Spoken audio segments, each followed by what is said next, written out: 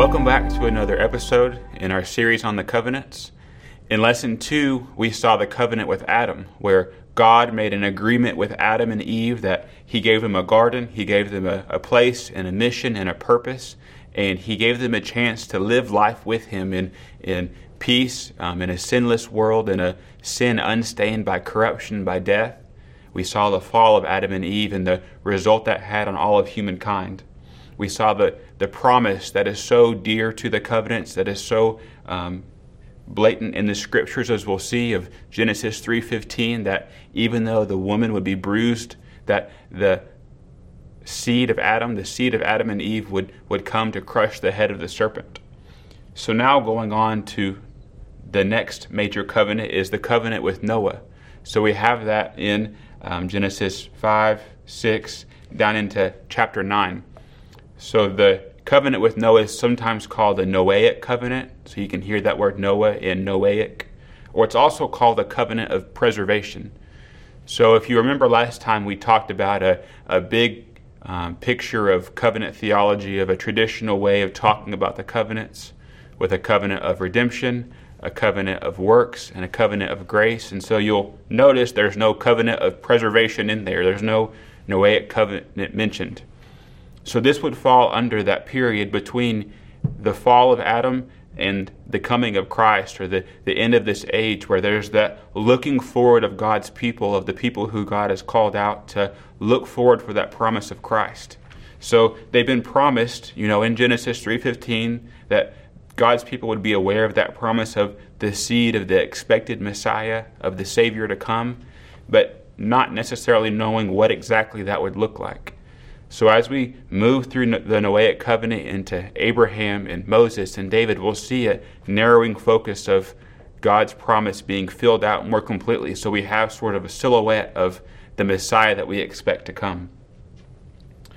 So what's happening between where we left off in Genesis 3 and where we're going to pick up in Genesis 6 is that Cain and Abel happened. So there was an obvious sin where one man killed another, that Adam and Eve continued for their almost 1,000 years of life to have descendants, to have children. So we have a great lengthy genealogy in the book of Genesis explaining, here's the descendants of Adam, here's the ones who came after him.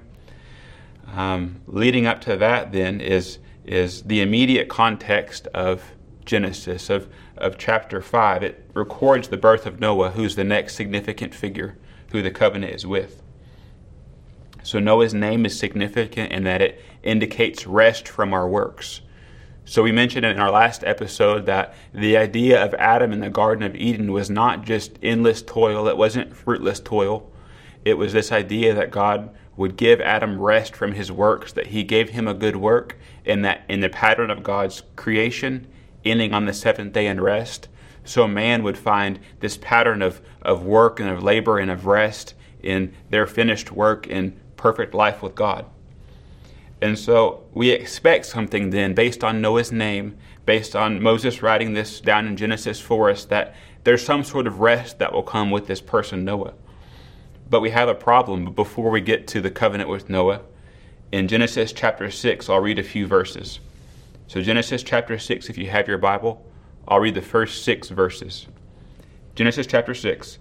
Now it came about, when man began to multiply on the face of the land, and daughters were born to them, that the sons of God saw that the daughters of men were beautiful, and they took wives for themselves, whomever they chose. Then the Lord said, My spirit shall not strive with man forever, because he also is flesh. Nevertheless, his days shall be 120 years. And then we can jump down, skipping verse 4 to verse 5. This is a very key verse. Then the Lord saw that the wickedness of man was great on the earth, and that every intent of the thoughts of his heart were only evil continually. So you can imagine there's this promise we have of Genesis 3:15 that a seed will come to redeem all of humanity. But there's a problem. If every thought and intention of the human heart is evil continually, verse 6 tells us, the Lord was sorry that He had made man on the earth, and He was grieved in His heart. So there's this idea that you expect for Adam and Eve to have descendants, for those descendants to multiply, for the earth to be populated and filled as time goes on. But there's this problem where evil's abounding, that people are killing one another, that they're plotting destruction and evil and hardship for other people just out of spite of doing wrong. That it's not like there were a few righteous here and there, and then out there is some evil group, but that every human heart in this wicked and corrupt earth that's been stained by sin does evil continually. To the point that God himself, who made this creation, and in Genesis 1 and 2, he made it good. He declared it to be very good. That now he regrets that he had ever made mankind to begin with. So in God's righteous and holy anger, he desired to put an end to this evil creation, this God-hating creation.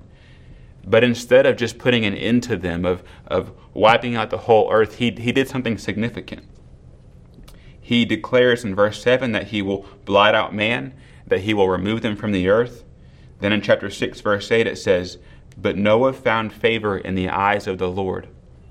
So that verse can mean a couple of things. It can mean that Noah was righteous and upstanding and, follow these certain rules and laws, but that can't be what it means. It has to mean that God found favor in Noah, that he set Noah apart from himself, that maybe there was a great measure of common grace in Noah that caused him to not be as evil as those around him.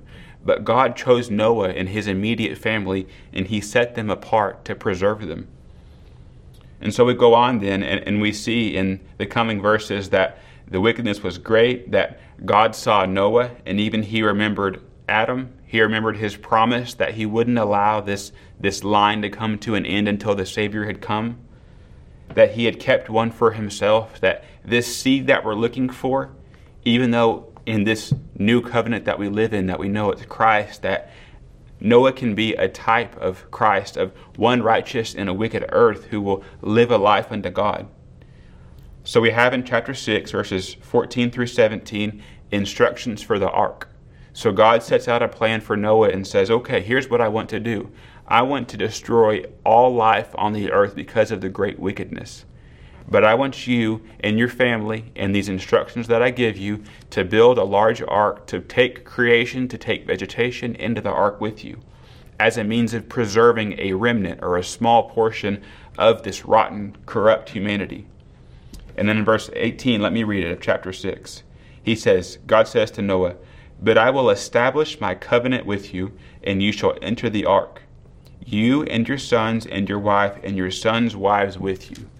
So we see this clear declaration by God in chapter 6, before the ark was built, that he's going to flood the earth, he's going to kill all of creation, but he set Noah and his family apart in a specific way to make a covenant with them, to make a promise with them that he will abide by. So going on 19 through 22, there's an echo of Eden where God, sets out this certain part of creation from him, that, as the flood happens, as life is washed away, that there's this sense of the same thing, water, that's judgment, is also saving. So if you're inside the ark, if you're covered under protection by God, then there will be no destruction for you. There will be no death. There will be no harm that comes to you because the ark of God protects you. But if you're outside the ark, that water that is keeping your boat afloat and saving you, if you're outside the ark, that water is judgment. It's God's judgment on evil. And so then we see where the flood happens in chapter 7. The flood subsides in chapter 8. So Noah and his family are in the ark. They ride out the storm, so to speak. They trust God that he's going to not have the rain come forever, and that the rain does finally end. The water subside. Noah sends out a bird to go check and see if there's vegetation, if there's a place for the bird to land. And finally, the ark lands on a mountain. And this is significant because the Garden of Eden, from what we know in Genesis, was on a mountain. It was a high place separated out from just common land that God had set Adam to live life before him. And we know that Adam failed. He failed his relationship with God, but that Noah, in a sense, is given that same chance. So when I say that there's a echo of Eden, there's this sort of picture of a new creation almost. So we know that the earth didn't pass away and God didn't make a new earth. It's the same earth. But the way in which God sort of resets everything, gives Noah almost a second chance and says, okay, This is humanity's chance to continue on, to fill the earth, to have the seed to come. But the difference between Eden and the earth that Noah found himself in was that sin that we mentioned in the heart of people before, that every thought was evil continually, that sin nature, that sinful heart didn't go away with the flood. That the problem, even though it was outside the ark, it was also inside the ark. It was inside the heart of Noah and his family. That they were still sinful people, unable to keep their covenant obligation to God, in need of a Savior to save them. So the flood subside, Noah lands, they get out of the ark. He has finally his promised covenant with God. So going on down through chapter 9, let me read a section of verses. So Genesis chapter 9, if you have your Bible, starting in verse 3.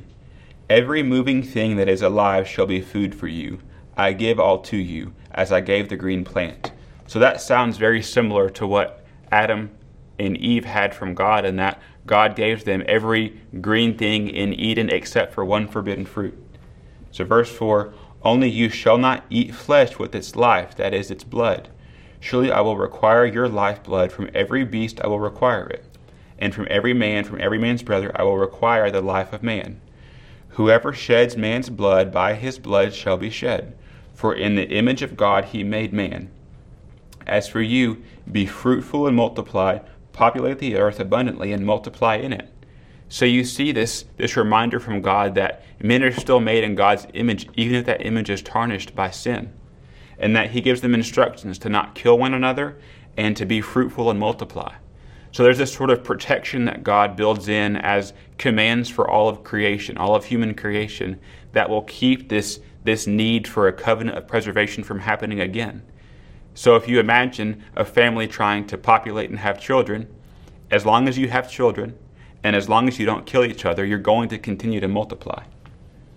So going on in verse 8 of chapter 9, then God spoke to Noah and to his sons with him, saying, Now behold, I myself do establish my covenant with you and with your descendants after you, and with every living creature that is with you, the birds, the cattle, every beast of the earth with you, all that comes out of the ark, even every beast of the earth. So it's clear then who God makes his covenant with. He promised it to Noah before the flood, and now he's making it a reality. Verse 11, I establish my covenant with you, and all flesh never again shall be cut off by the flood of the water. Neither shall there again be a flood to destroy the earth. So there's the promise that we have. If we're thinking now about the covenant itself, the promise is that God will never destroy the earth again. There will never be a flood which consumes all of creation, that he will allow the earth to continue so long as there is an earth. And then he says that, verse 12, this is the sign of the covenant which I am making between me and you and every living creature that is with you. So there was no specific sign for the covenant with Adam, but there is a sign that God gives to Noah and for all of his descendants after, to know that God made this promise to not destroy the earth. He says in verse 13, I set my bow in the cloud, and it shall be a sign of a covenant between me and the earth. It shall come about when I bring a cloud over the earth, that the bow will be seen in every cloud.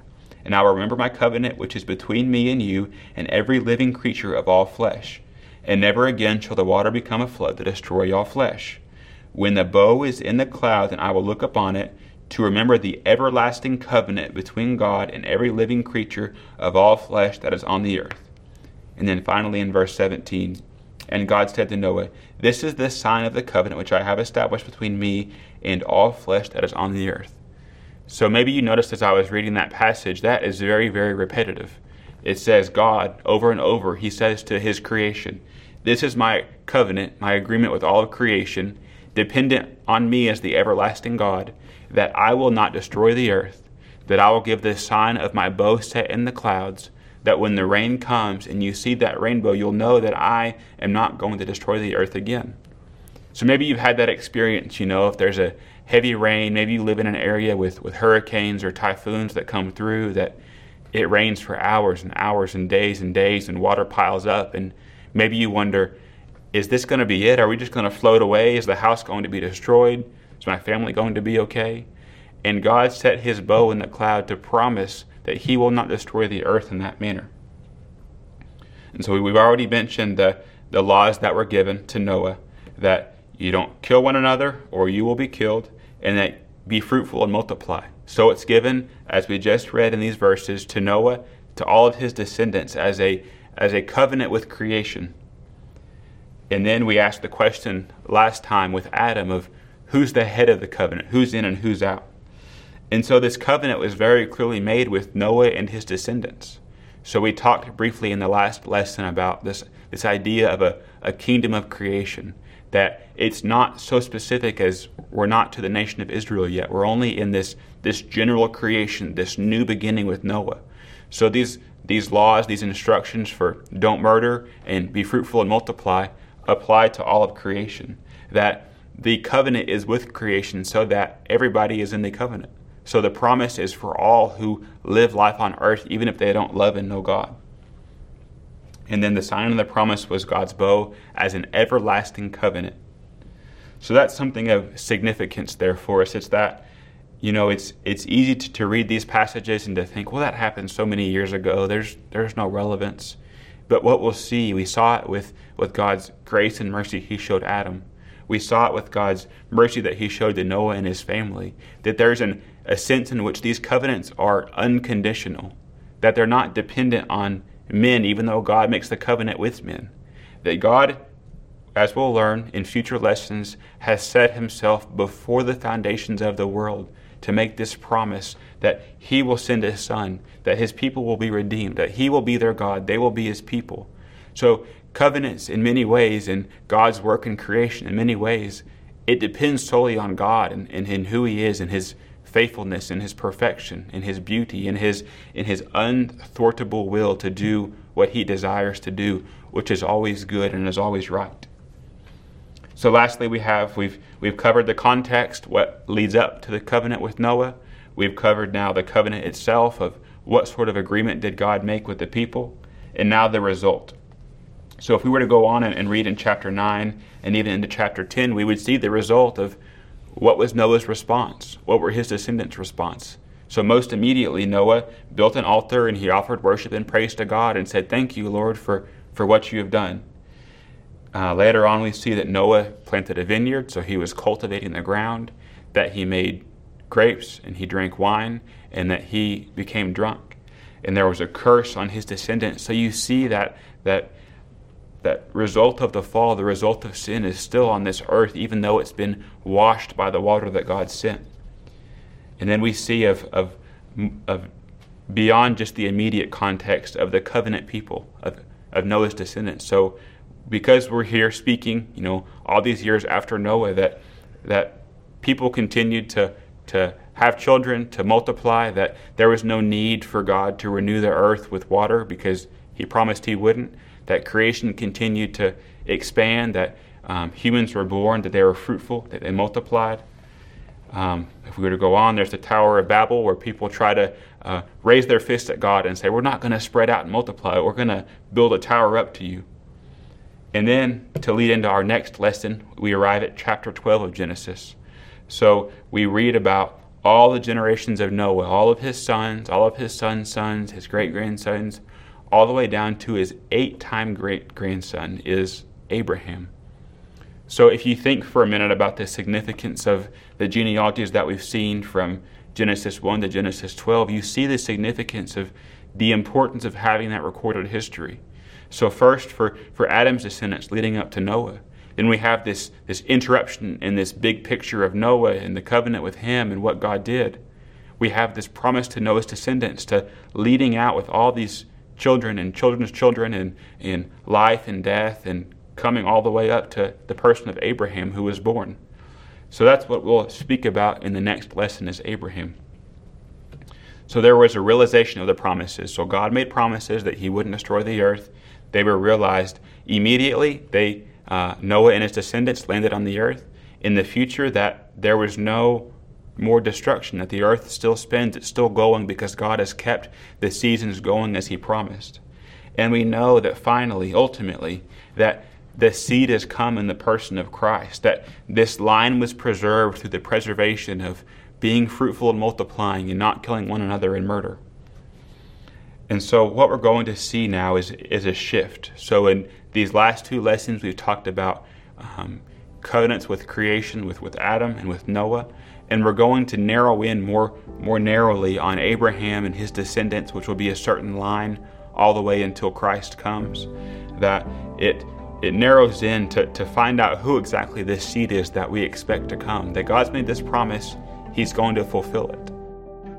So please, before the next lesson, if you're reading along in the scriptures, if you've read about Adam, you've read about Noah, you can go on to Genesis 12 and 15. That's what we'll cover in the next lesson regarding God's separation out, his bringing Abraham out and making many grand promises to him that we even now are beneficiaries of. So thank you for watching this lesson. I hope it was a blessing, and God bless you.